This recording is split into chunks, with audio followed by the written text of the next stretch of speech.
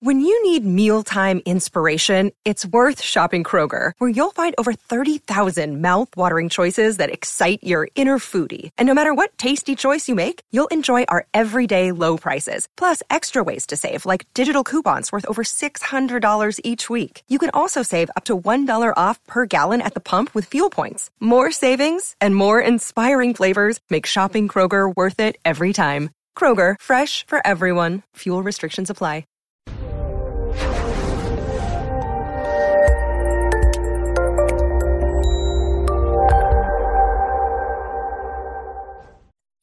This episode was pre-recorded as part of a live continuing education webinar. On-demand CEUs are still available for this presentation through All CEUs. Register at allceus.com/counselor toolbox. I'd like to welcome everybody to today's presentation. We are beginning our series on cultural competence. Today's webinar is really going to cover the general aspects of cultural competence. We're not going to get too deep into any particular culture. We're going to review some of those terms that may sort of escape you, or maybe they don't, and see where we go from there. This is based on the Substance Abuse and Mental Health Administration's Tip 59. So if you type in SAMHSA Tip 59, you can read the whole document online. So today we're going to define assumptions about cultural competence, define race, ethnicity, and culture. And what I really want you to take from that is not to get as caught up in what the different definitions are, but really to realize that there are a lot of different aspects of people and where they come from and their history and their learning that are going to impact the interventions that we use with them, how they will interface with us as clinicians, and our race, ethnicity, and culture will impact them. We'll explore the problems with limited cultural competence and explore the ways culture impacts the choice of therapeutic approaches, the involvement of family, and the appropriateness of self-help and or group counseling. Now, we're just going to briefly touch on that last aspect because we're going to go into depth on that when we do each individual class as we go through things. So the assumptions that we want to think about, why is cultural competence important? Well, cultural competence helps us provide effective services. Counselors cannot sustain culturally responsive treatment without an organization's commitment to it. So we can do our best, but we need to have some organizational buy-in in order to actually implement culturally responsive treatment. We need to have an understanding of race, ethnicity, and culture, including our own, in order to appreciate the diversity of human dynamics and to treat all clients effectively. By incorporating cultural competence into treatment, we improve therapeutic decision-making and offer alternative ways to define and plan treatment. So again, these are just a laundry list of rules. I'm going to go through them real quick. Assumption number 4 is that consideration of culture is important at all levels of operation, individual, programmatic, and organizational. Assumption number 5, culturally congruent interventions cannot be successfully applied when generated outside a community or without community participation. We need to actually ask people, what helps for you? How could we tailor this to better meet your needs instead of assuming that we know what's going to work? And assumption number 6, public advocacy of culturally responsive practices can increase trust among the community, agency, and staff. So once we start talking about the fact that this is an issue and we're open to modifying treatment and we want to try to be as efficient and effective as possible, people start listening and going, oh, so you're not going to try to fit me into your little pigeonhole. No, that's not the way it works for culturally responsive treatment. Not all clients identify with or even desire to connect with their culture of origin, if you will. And, that can kind of vary. We belong to multiple cultures, but people will adhere to it or get away from it depending on what they want. Culturally responsive services offer clients a chance to explore the impact of culture, acculturation, discrimination, and bias, and how these impacts relate to or affect their mental and physical health. So when we talk about culture, we want to look at, if you have given up your primary culture or a culture that you ascribe to for the dominant culture, how has that affected you if you've become acculturated? If you are of another culture other than the dominant culture, how does that impact you? How does that expose you to discrimination and bias? And how do these things relate to how you're feeling right now? Remember that stereotypes, throughout these courses, we're going to talk in generalities. And, I want to make sure that people understand that stereotypes are endpoints in which a decision has been made. So if I make a stereotype about a person or a group of people, I've made my decision. All people in that category are like this. And bada bing, door closed. Generalizations are beginning points from which to explore. So if we say, in general, Native Americans prefer blah, blah, blah. Well, that's true. In general, maybe that's true. But we want to explore with each individual. And as the culture changes, which cultures do change in addition to people, we need to modify our generalizations. But generalizations just give us a broad base to go, okay, this is what I may be dealing with, but I don't know. So let me test it and see if this fits here. The Affordable Care Act necessitates enhanced culturally responsive services and cultural competence among providers. They didn't really say how to do that or how they were going to measure it or what the consequences were if you weren't, but they are stepping up and recognizing that there are significant health disparities between cultures. Limited cultural competence is a significant barrier that can translate to ineffective provider-consumer communication. If the client comes in and they're apprehensive or they're not trusting of the provider, it can impact provider-consumer communication. If we are communicating in different languages, if you're using an interpreter, things may not go as smoothly. If you are working with somebody who is of a different age, you may have to alter how you communicate or it won't be received correctly. So we want to make sure that we're paying attention to that so we can communicate as effectively as possible. It can result in delays in appropriate treatment and level of care if we assume that this is just normal for this population or something, or we assume that in the general population this is how it is, so that person's probably just fine. We can delay appropriate treatment. It can also result in misdiagnosis. There are a lot of culture-bound syndromes that are in the DSM that we can look at that are culturally appropriate things that may not require a diagnosis, but they may be similar to diagnoses that we might normally get. So we want to make sure that we correctly label and differentially diagnose. There's lower rates of treatment compliance when we have limited cultural competence because clients may feel misunderstood. They may feel judged, or we may make inappropriate treatment recommendations, such as recommending somebody for group therapy who is not going to participate in group therapy. My grandmother, bless her soul, she grew up in the Great Depression, and she was an older woman. She just recently passed, but she was not one to share her business with other people. So putting her in a group and going, you're going to sit in a group with 12 other people and air your dirty laundry, that wasn't going to go over. She would go to confession, she would do that, she would talk about it with her sisters, but she wasn't going to tell complete strangers about all the stuff that was going on in her house. So we want to make sure that we are sensitive to age and culture when we make our treatment recommendations. That will help improve outcome. Culturally responsive practice reminds counselors that a client's worldview and, ethnicity, race, culture all shape a client's worldview, shapes his or her perspectives about how things should be and what goals to strive for. Think about how your goals and your perspectives on how things should be and what you need to strive for are different than your parents, than your grandparents.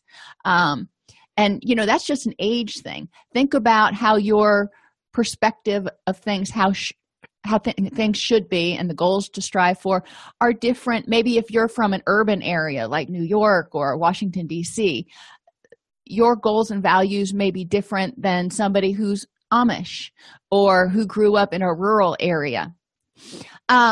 It shapes your beliefs about why things happen. So when we're trying to understand, why did this happen to me? How did I get here? When we're trying to help clients grieve, when we're trying to help them make sense of something that happened that kind of shook up their world, their culture is going to play a big part in helping them come to an understanding of how did this come to be. Behaviors surrounding addictive behaviors, such as alcohol, illicit drugs, sex, gambling, and eating disorders, are going to be different among cultures. Back in the Greek and Roman times, they had the big houses where they would purge after they'd had a big meal, and that was just normal back then. Thankfully, that's not technically that way now. Some cultures are more open to the use of alcohol and actually kind of promote it. Other cultures may be more promoting of illicit drugs, especially hallucinogens and marijuana. So understanding that certain cultures may have a relationship with what we would normally consider addictive substances or behaviors. It may be not an addiction for them. It may be a religious ritual. It may be something that's part of their culture. It may be not healthy or helpful for that person. So then we need to look at, how are we going to help you navigate this issue you're having, maybe alcoholism, with your culture? How are the two of those things going to intervene or intertwine? Their beliefs about illness and health are affected by their culture. The Eastern medicine versus Western medicine, for example, have very different ideas about illness and health. Some people view illness as a punishment from God. Some people view it as a natural progression. So we want to understand what their perspective is on, how did you come to be in this state, whatever that state is. Their ability and willingness to seek help will be affected by their culture. And I mentioned the elderly before. Law enforcement and military are notoriously closed systems. They don't tend to share with the rest of the people. They don't believe that a lot of us will understand where they're coming from or what they've gone through, or that we can help them because we haven't been through that. So they may not be willing to go to a practitioner who doesn't have a similar background to them. Some people, especially Generation Z, which came after Generation X and the millennials, Generation Z really prefers virtual treatment. Skype, video sessions, texting. They would really rather not come into group or have to hold to a specific appointment. So they tend to like things on the fly as well. So those are just some things that we're going to be talking about. Culture also influences counseling expectations. I'm having difficulty talking today, people. I'm sorry. The law enforcement and military, again, that's what I did my specialization on for my doctorate. So, they're near and dear to my heart. And I come from a family of law enforcement and military, and they tend to not like counseling. They tend to not think it's going to help. They tend to think it's a show of weakness, yada, yada. And that's not all, but there is, that culture there. The criminally involved may also not have positive expectations of counseling, a lot of times because they're being forced in there, and they've been forced in before, and it's been a waste of their time. So we want to hear them, and we want to hear what their concerns are and try to figure out, how can we work together to make this a beneficial relationship? And the communication styles, how open they are, what methods they use, whether they're high context communicators, which pays more attention to nonverbals and what's going on around and how something's said more than what is said, and then low context communicators who focus more on the words. So we want to look at all these different things. The continuum of cultural competence. And again, I'm just going to kind of run through these so you understand and you can kind of figure out where you are. Cultural destructiveness, obviously, stage one, it's the beginners. At best, the behavioral health organization and or the clinician negates the relevance of culture in the delivery of services. It's like, culture's not important. Somebody comes in, they've got depression, we're going to treat them this way. On an individual level, counselors also operate from this stance, holding a myopic view of effective treatment, thinking, for example, dialectical behavior therapy is always effective with this particular condition. Stage 2, cultural incapacity. The organizational culture may be biased and clients may view them as oppressive. An agency functioning with cultural incapacity expects clients to conform to generalized services. You come, we'll put you through an assessment, you will do our 30-day residential program, you'll go to these groups just like everybody else does. So we're not individualizing treatment, we're not considering, is group treatment really most appropriate for this person? On an individual level, counselors ignore the relevance of culture while using the dominant client population and/or culture as the norm for assessment, treatment planning, and determination of services. So, yeah. Stage 3 is cultural blindness. Now, theoretically, we're getting a little bit better here. The core belief that perpetuates this stage is that all cultural groups are alike and have similar experiences. All cultural groups experience oppression. All cultural groups experience yada yada. The individual counselor upholds the belief that there are no essential differences among individuals across cultural groups. So this is still looking at using the same services, negating culture. I don't see a whole lot of improvement as we're going through these stages until we get up to the later stages. Finally, cultural pre-competence. Organizations at this stage begin to develop a basic understanding and appreciation for the importance of sociocultural factors in the delivery of care.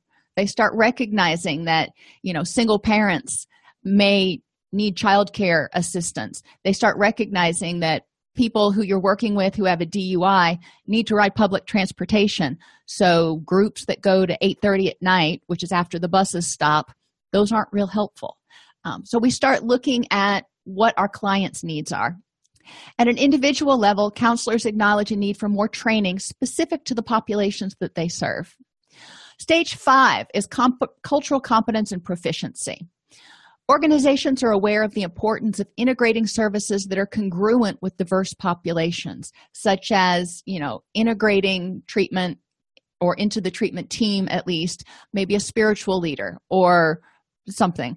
On an individual level, the clinician recognizes the vital need to adopt culturally responsive practices. You may not know what all of them are, but you know that when you see clients who are from a different culture, that they are going to have different experiences and have, positive and negative, and they're going to be bringing different thoughts, beliefs, and values to the table. So in order to help them live in a way that's authentic, we need to understand that. Now, going along with that is the racial cultural identity development model. Now, this is really looking at both the counselor and the client as people, not as working in a relationship. But where are you at in terms of your racial cultural identity? In conformity, the person shows a preference for the dominant culture and a disdain for the culture of origin, and they prefer a counselor from the majority. So if you're working with a client who is conformant, they're going to want a counselor from the majority group. Dissonance, confusion and conflict over the contradictory attitudes towards self and others of the same group and different groups. They may prefer counselors from a minority group, and counselors may prefer clients from a minority group, and perceive their problems as being related to cultural identity issues. The next stage is resistance and immersion. They actively reject the dominant culture and appreciate the attitudes of their own group. It's like, okay, we're going to start bonding here. Prefer a counselor from the same racial or ethnic group, and perceive personal problems as the result of oppression. The next stage is introspection. They start questioning the harsh attitudes and rigidity of the beliefs from the last stage, but conflicts between loyalty and responsibility towards one's original cultural group keep coming up. But then there's also that dominant cultural group, and they're trying to figure out where they fit.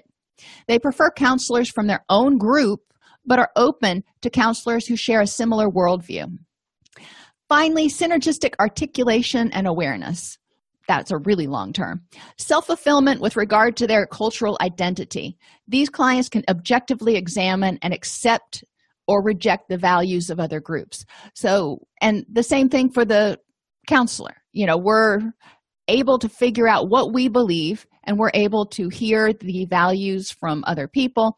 Now, obviously, in a counseling relationship, we're not going to reject our clients' views. We're going to help them figure out, what those views are and what they mean to them. But we can understand when our values are in conflict with theirs, and look at what impact that might have.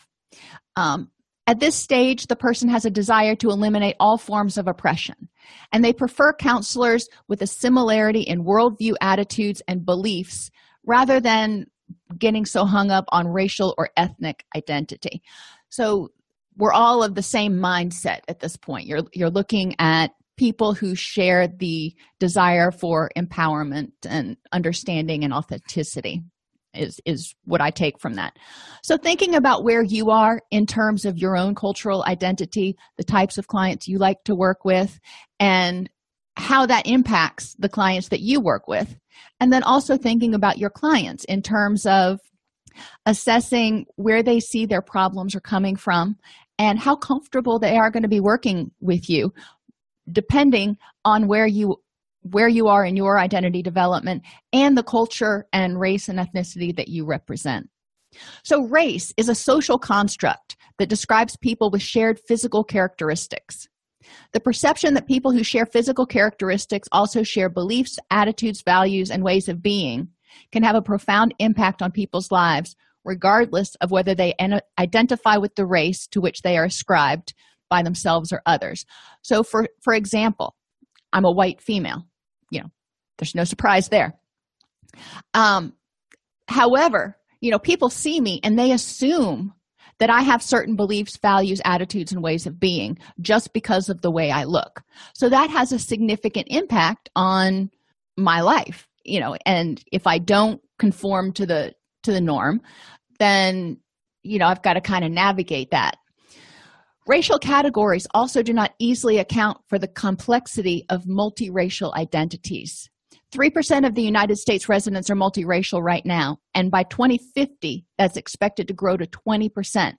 So people who are from multiracial families may experience even more conflict and even more question about, what exactly are your beliefs, values, and attitudes.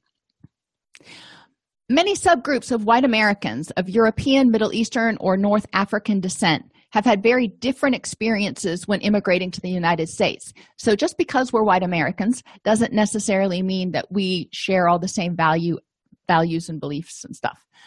The racial designation Black encompasses a multitude of cultural and ethnic variations and identities, including African Caribbean, African Bermudan, and West African, among others. So we want to make sure that we're not just assuming, the cultural identity.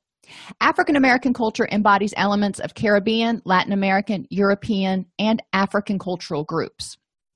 Asian Americans comprise about 43 ethnic subgroups, speaking more than 100 languages and dialects. Now, you want to talk about communication problems. So you need to be sensitive to what's going on with your client. You need to be aware of what their culture and ethnicity are.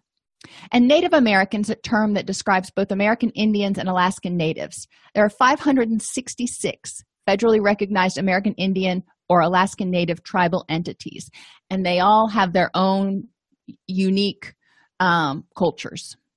Ethnicity refers to the social identity and mutual sense of belonging that defines a group of people through common historical or family origins, beliefs, and culture. It differs from race in that groups of people can share common racial ancestry but have very different ethnic identities. So they can share the same genetics, they can look the same, but they may have a very different historical origins, family origins, or belief systems. So we don't want to just assume because they look a certain way, they're going to believe a certain way. Ethnicity, unlike race, is an explicitly cultural phenomenon based on shared cultural or family heritage, as well as shared values and beliefs, rather than shared characteristics. So when you're doing your assessment and you're going through and you've got to ask the question about race, ethnicity, and That's why, because race and ethnicity are not the same thing. Culture is not definable as a particular entity to which people belong or don't belong. People belong to multiple cultural groups, each with its own set of cultural norms. You may think about this in terms of, sometimes you may use the word roles, and we're going to talk about that in a second. The word culture can be applied to describe the ways of life of groups formed on the basis of age. For example, baby boomers have a very different culture than the millennials, who have a very different culture than Generation X or Generation Z. Generation Z are those people who grew up and they've had an electronic device in their hand since they were able to hold things. Whereas Generation X may have started growing up before all of the mobile devices became so prominent. The computers were there, but the mobile devices weren't as prominent. Professions also have their own sort of culture. Lawyers, therapists, factory workers, cops, firefighters, they have their own culture. And it's important to kind of be aware of that and what that means, because lawyers may have a very different view and outlook of the way things that should be and what they should strive for than maybe somebody who is a career criminal. Socioeconomic status. People who are poor, middle class, and wealthy have different things that they worry about, different things that they strive for, different stressors that they endure. If somebody has a disability, people who are deaf, a lot of people who are deaf really embrace the deaf community and are quite insulted if you indicate to them, well, you could get a cochlear implant or something. Why would I want to give up my deaf culture? So we want to make sure that we're sensitive to how people identify themselves and not just assume because they're different from us that they are unhappy. People who are blind, people who are in wheelchairs, people who have schizophrenia are all treated differently and have their own issues. People who have schizophrenia are on antipsychotics, which can make life really difficult because it can be slowing or dampening sometimes. Sexual orientation. So we have LGBTQ2IK, which stands for lesbian, gay, bisexual, transgender, queer, questioning, intersex, allies, and kink.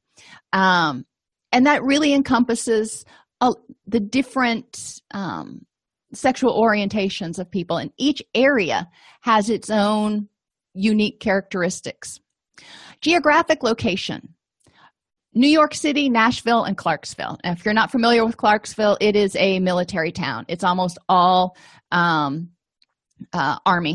military. It's really, centered around the military base. Nashville, country music center. New York City, you have art. And when I think of New York City, I think of hustle and bustle and art and culture and all that kind of stuff. But they're very different. And the people in those places live very different paces of life and very different lifestyles, and a lot of times have very different goals. I have a farm and I love my farm. In New York City, people would never have a goal of striving to raise all of their produce on their own land. That's just not what is in their culture. They're working towards other goals. Geographic location. I covered that one. And membership. 12-step organizations have their own kind of culture. Sororities and fraternities have their own culture. We had our own songs. We had our own rituals. Clubs, any other clubs that you belong to. There's a lot of them. The Rotary Club is one I can think of. Sports, people who are on the football team in high school. That is their own little culture there. Think of, on Married with Children, whatever his name was, Al Bundy, just kept reliving being the star quarterback, and that was kind of a focus of his life. And religion. The religion that you ascribe to will obviously affect your beliefs. So we want to think about how all of these things, when somebody comes into our office, they probably have elements of a lot of these things. And how do those things intertwine and mesh in order to create the person that we're seeing before us, and how is that going to combine and mesh with us as a therapist? Cultural identity describes an individual's affiliation or identification with a particular group or groups. So thinking about what group or groups you identify with. Cultural identity arises through the interaction of individuals and cultures over the life cycle. So it changes. Within cultures, there are also subcultures. So, for example, within Christianity, you have all kinds of different subcultures. Within different towns, living in Middle Tennessee or living in the southeastern United States, people think that we have a certain set of customs and beliefs. But there are subcultures, like Nashville is very different than Louisiana, which is very different than Gainesville, Florida. So we want to be aware of that. People often reevaluate their cultural identities and sometimes resist, rebel, or reformulate them over time, such as in high school. You were developing your identity then, and you were looking around at what culture you wanted to belong to.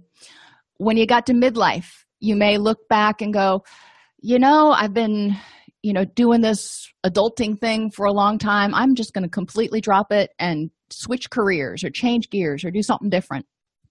And empty nest. If you've been a parent for, 18, 20 some odd years, and then all of a sudden, you're still a parent, but you don't have the kids at home anymore. Your goals and everything change. The need to be home to make supper every night may not be as great. All of the things that you normally do in your routines may get shaken up. So you want to reevaluate, what do I do now? Elements that constitute a culture, and not every culture has all of these elements or that are unique to them, but there are some. Identity development. You identify yourself as, a cop, as a parent, as a therapist, as whatever. Rites of passage. Broad role of sex and sexuality. We have our own images, symbols, and myths, stories that kind of support our culture. And even thinking back to my sorority, there were traditions that we passed along from generation, if you will, to generation. Religion and spirituality. We have our own readings, we have our own belief systems. The view, use, and sources of power and authority. Each culture may have a slightly different view of all those things. Now, multiple cultures can share similar views. It doesn't mean that if one culture has this particular view that nobody else can have it. So that's how we can blend so well. But it's important to be aware of, what your clients think about the uses of power and authority, because we are in power and authority as clinicians. The role and use of language. Ceremonies, celebrations, and traditions. Are they important? Which ones are important? How do you work that? Learning modalities and acquisition of knowledge and skills may be different between cultures. Some people may prefer to use an oral tradition. Some people may prefer to write it down. Interpersonal interaction differs between cultures. How you talk to each other, what's okay, when you have to be formal, when you have to be informal. Assumptions, prejudices, stereotypes, and expectations of others. Every culture has them about their own culture and about other cultures. So ideally, we want to try to get rid of those and change the stereotypes into generalizations. Reward or status systems. There's hierarchies in every culture. Migration patterns and geographic location. If you look across the United States, and we're going to look at one towards the end if we've got time, different, like, for example, there's a place or a swath of the United States that is typically referred to as the Bible Belt. And that can be, reflective of the culture of those particular areas in those states. Concepts of sanction and punishment, social groupings, and perspectives on the role and status of children and families. Are they to be seen and not heard? Are they to be integrated? Is it important for one parent to be home? Is it important for children to be involved in multiple extracurricular activities? Your culture is going to dictate that to a certain extent, or at least they're going to have ideas about it, and then you can choose to accept or reject them. Patterns, perspectives on gender roles and relationships. Some cultures still hold very traditional gender roles, while other cultures have become more flexible. The means of establishing trust, credibility, and legitimacy.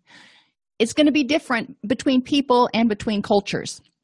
So it's important to, kind of take it slow. Most people, if you ask, what do I need to do to get your trust? They're going to look at you like, I don't know, be trustworthy.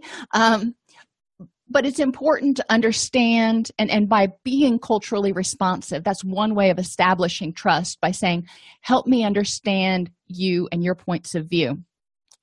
And by embracing that instead of condemning that is a means of starting to establish trust and credibility. With some cultures, punctuality and that sort of thing may be looser or more strict than in other cultures. So kind of being aware of that. Coping strategies for mediating conflict or solving problems. Some cultures believe that a spiritual leader should do it. Some believe a lawyer should do it. Some people think they should work it out among themselves. We want to understand, how do you mediate your conflict? Sources for acquiring and validating information, attitudes, and beliefs will vary. Where do you get your information? How do you find out more about this particular culture? The view of the past and future and the group's individual sense of place in society in the world is obviously going to vary by culture. In some places, Christianity is really dropping really fast, but in certain places, especially in Sahara Africa, it is just booming right now. So the perspective on Christianity, for example, the place in society in the world, where's that going to be in 50 years, impacts the culture. And the people who embrace that culture are going to want to see their culture thrive. History and other past circumstances that have contributed to a group's current economic, social, and political status within the broader culture also affects the culture. So, for example, Native Americans, how is their history impacted or contributed to their current state within the larger culture in America? And, how does that affect things? Culture can be seen as a frame through which one looks at the world, or a lens. Think about each culture you have being another lens or another transparency that you put up that kind of colors it or shapes it a little bit. A repertoire of beliefs and practices that can be used as needed. A narrative story explaining who people are and why they do what they do. So if you look at somebody's culture, when they act a certain way or react a certain way, it may be not what you would do in your culture, but if you look and say, where did that come from? You may be able to understand from the narrative. A set of institutions defining different aspects of values and traditions, or a series of boundaries that use values or traditions to delineate one group of people from another. So how people kind of set themselves apart, the Baptists from the Methodists from the Catholics, for example. There are boundaries, there are differences in the groups. Speak with clients about their worldviews, values, and traditions, and seek training and consultation to gain specific knowledge about clients' cultural beliefs and practices. Where I came from in Florida, it was the national headquarters for the Hare Krishnas. And, so many of my clients were Hare Krishna. So it took me a while to learn some of their cultures and traditions. And when I'd have a client from that culture, then it was important for me to reach out to my contacts there to help me understand how to navigate it a little bit more. Cross-cutting factors, verbal and nonverbal communication. We all communicate. It's just how we do it and what's appropriate. How much eye contact? How close can we get? What's appropriate to say? My son is still learning that whole filter thing. Appropriate personal space, social parameters for and displays of physical contact. Certain cultures, especially like people who grew up my grandmother's age, public displays of affection were not okay. That was not something that you were going to do. And, some cultures today are just, they're all about showing their love. So there are different parameters of what's acceptable. The use of silence. Some are more comfortable. Some actually need that silence as a show of respect that, yes, you heard me and you're digesting what I'm saying. Preferred ways of moving, meanings of gestures, degree to which arguments and verbal confrontations are acceptable. Some cultures are we need to get along and they want to make peace. Other cultures are fine with verbal confrontations. And it's just families talk and they assert themselves and they may be loud, but it's okay. It's socially sanctioned. It's not hateful or hurtful. The degree of formality expected in communication and the amount of eye contact expected. The relative importance of nonverbal messages varies greatly from culture to culture, and high context cultural groups place a much greater importance on nonverbal cues and the context of verbal messages. We are going to talk about a lot of this ad nauseum in the upcoming sessions when we focus on each different culture. But it is important to understand some of the basics, especially of the nonverbals. A behavioral health service provider who listens only to the literal meaning of words can miss clients' actual messages. Well, that's true all the time. However, high context cultural groups, even more, you need to pay attention to the nonverbals. And that also may mean that they're not appropriate for telemental health unless it's video-based counseling. And even then, if you have a lag, if you don't have super high internet going both ways, or if you're doing an encrypted video stream, it's going to slow it down. You are going to probably not have the greatest experience with high context cultural grouped people. Assuming that a client has a particular expectation or expression of nonverbal and verbal communication based solely on race, ethnicity, or cultural heritage is a big mistake. So we want to ask them, what are you comfortable with? What would you prefer? Geographical factors can also have a significant effect on clients' culture. Clients coming from a rural area, even if they come from different ethnicities, can have a great deal in common. So where I came from was right outside of Gainesville, Florida, which in and of itself is a suburb, if you will. I mean, it revolves kind of around the University of Florida, but there's not it's not a mecca of anything. But we lived in a suburb of that. It was a rural area, had a farm there. It was a nice, place to have a couple kids. We moved to Lebanon, Tennessee, which is about 35 miles outside of Nashville. And it's the same way. We have neighbors around, but we also have acreage so we can have farms and donkeys and all that stuff. So we have a lot in common in both places. I came here and I felt right at home and could talk to my neighbors, and, our ways of interacting and supporting each other are very similar because it's rural to rural. But that's not always the case. For example, somebody who comes from New York, Nashville, and Miami, all of those are big metro areas that have a lot of hustle and bustle and all that stuff and excitement and whatever.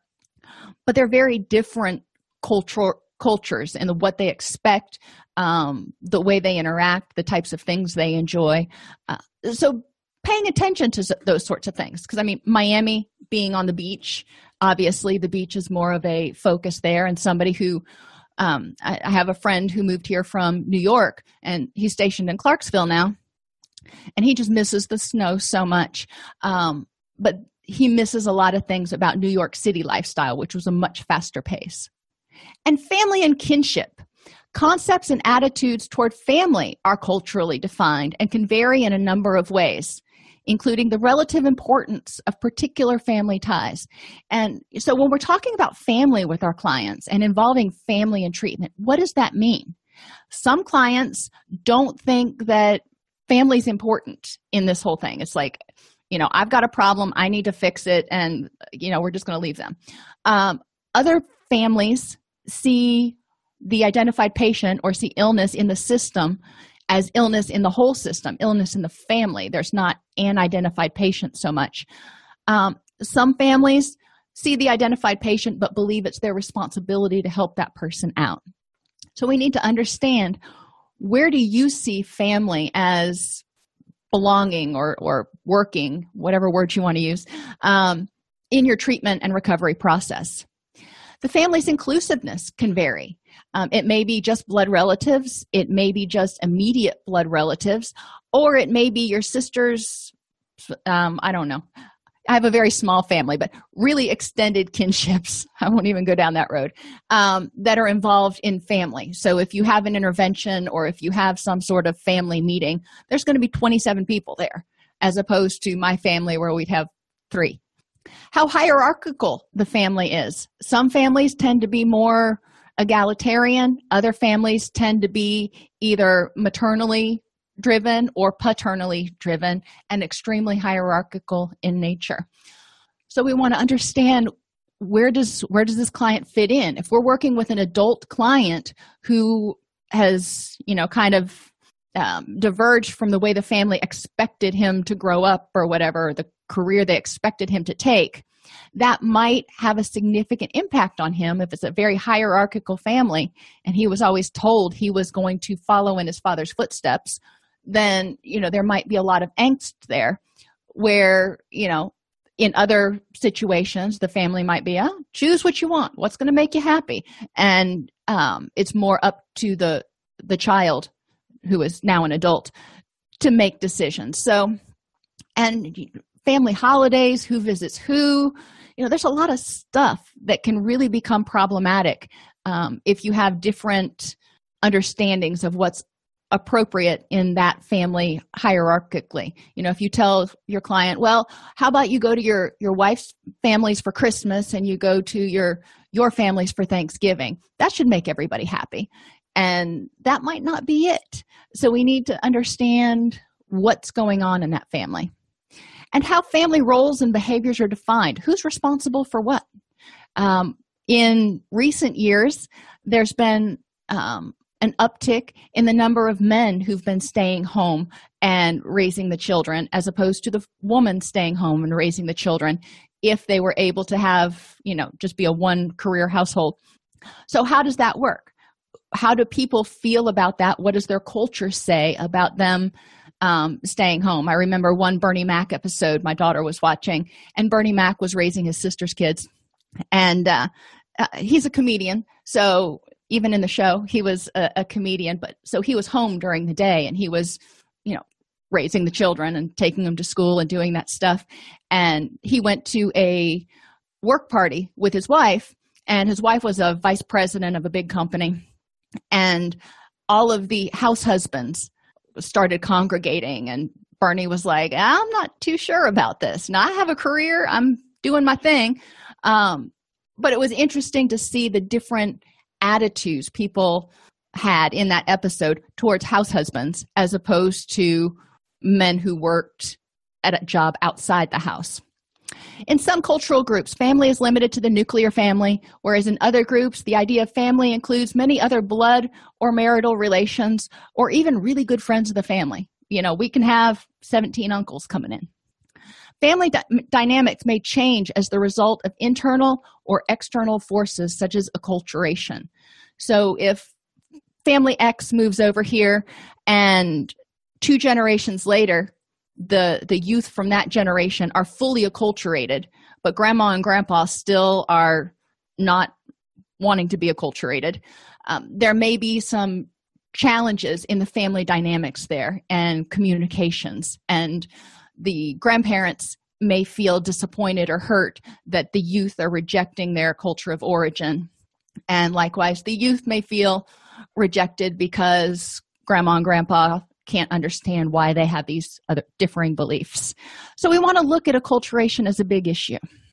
Socioeconomic status in the United States is related to occupational prestige. If you have a higher socioeconomic status, you probably have a higher or more prestigious job. Not always, If you have a higher education, you typically have a higher socioeconomic status. Again, not always.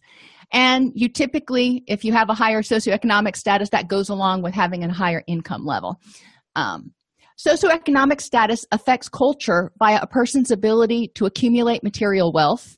And that also means the ability to have a house and put food on the table and that sort of thing. Access opportunities. If somebody who is of low socioeconomic status gets offered a job that's 2 states away and they'd have to move, they may not be able to afford to move. Whereas somebody of a higher socioeconomic status, the world is their oyster. And, it might be expensive to move, but if they're offered the right job, they could do it. And it also affects your ability to use resources. So certain resources are available based on socioeconomic status. Acculturation. There are many forces at work that pressure a person to alter his or her cultural identity to conform to the mainstream culture concept of proper identity. People may feel conflicted about their identities, wanting to fit in with the mainstream culture while also wanting to retain the values of their culture of origin. So religion's an example. If somebody grows up and they come from a highly religious family, but they are not adopting as much of a religious tone in their life, or they're not meshing with that culture as much, they may be a little bit conflicted. Sorting through these conflicting cultural expectations and forming a comfortable identity can be an important part of the recovery process. Many studies have found that increased acculturation is associated with higher rates of substance use disorders and mental health issues. So the more somebody becomes acculturated and leaves their culture of origin and joins that mainstream culture, the more likely they are to have problems. Generally, the more acculturated a person is, the more likely that mainstream interventions will be effective. Well, that makes sense. If they're embracing more of the mainstream culture, then stuff we would normally use with the mainstream culture is probably going to be more effective. Sexuality is also impacted by culture.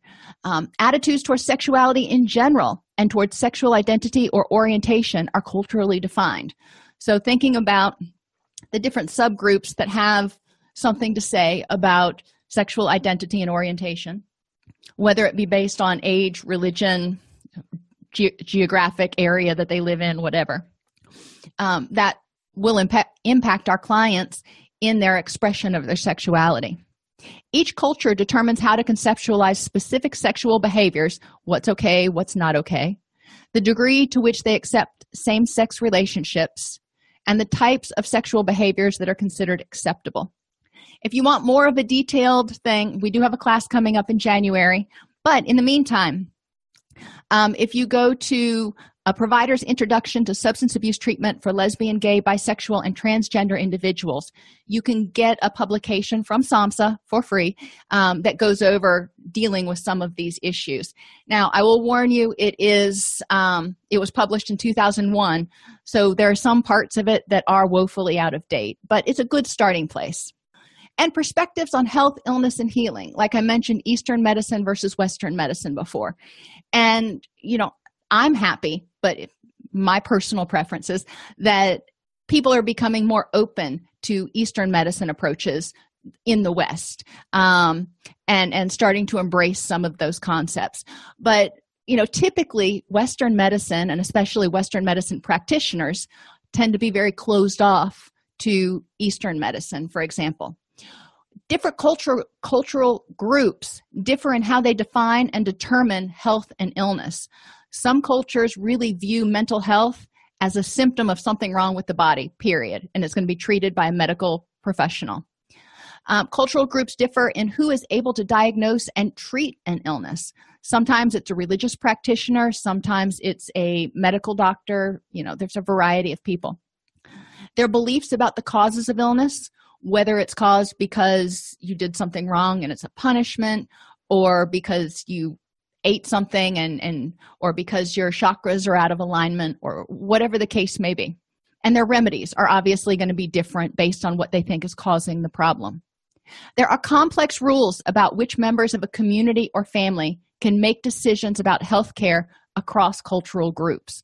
So in those hierarchical families, even if the identified patient is an adult, but their parents may still need to give the nod for in their culturally, not legally, but culturally, their parents may still need to give the nod for certain treatments. Any mental disorder or symptom is only considered a disorder or problem by comparison with a socially defined norm. So we want to look at their culture. and say, is this normal in that culture? It may not be typical, and I don't like the word normal, but is this typical in our culture? Maybe not. Is it typical in their culture? And if so, then we might look at it from a different standpoint.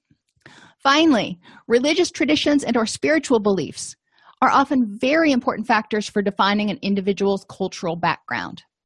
The American Religious Identification Survey, and you can Google that, there's a ton of really cool information on this site, but reported that 47% of the respondents who identified culturally as Jewish were not practicing Jews. So, you've got a lot of people out there who identify as Jewish, they're filling out that demographic sheet and they're handing it to you, but they're not practicing Jews. So those beliefs that you would ascribe to Judaism may or may not be applicable to that particular client. So we want to know, how much do they practice the religion which they ascribe to? Let's see if I can get there really quick. Religion is organized, with each religion having its own set of beliefs and practices designed to organize and further its members' spirituality. So each religion has certain goals or objectives.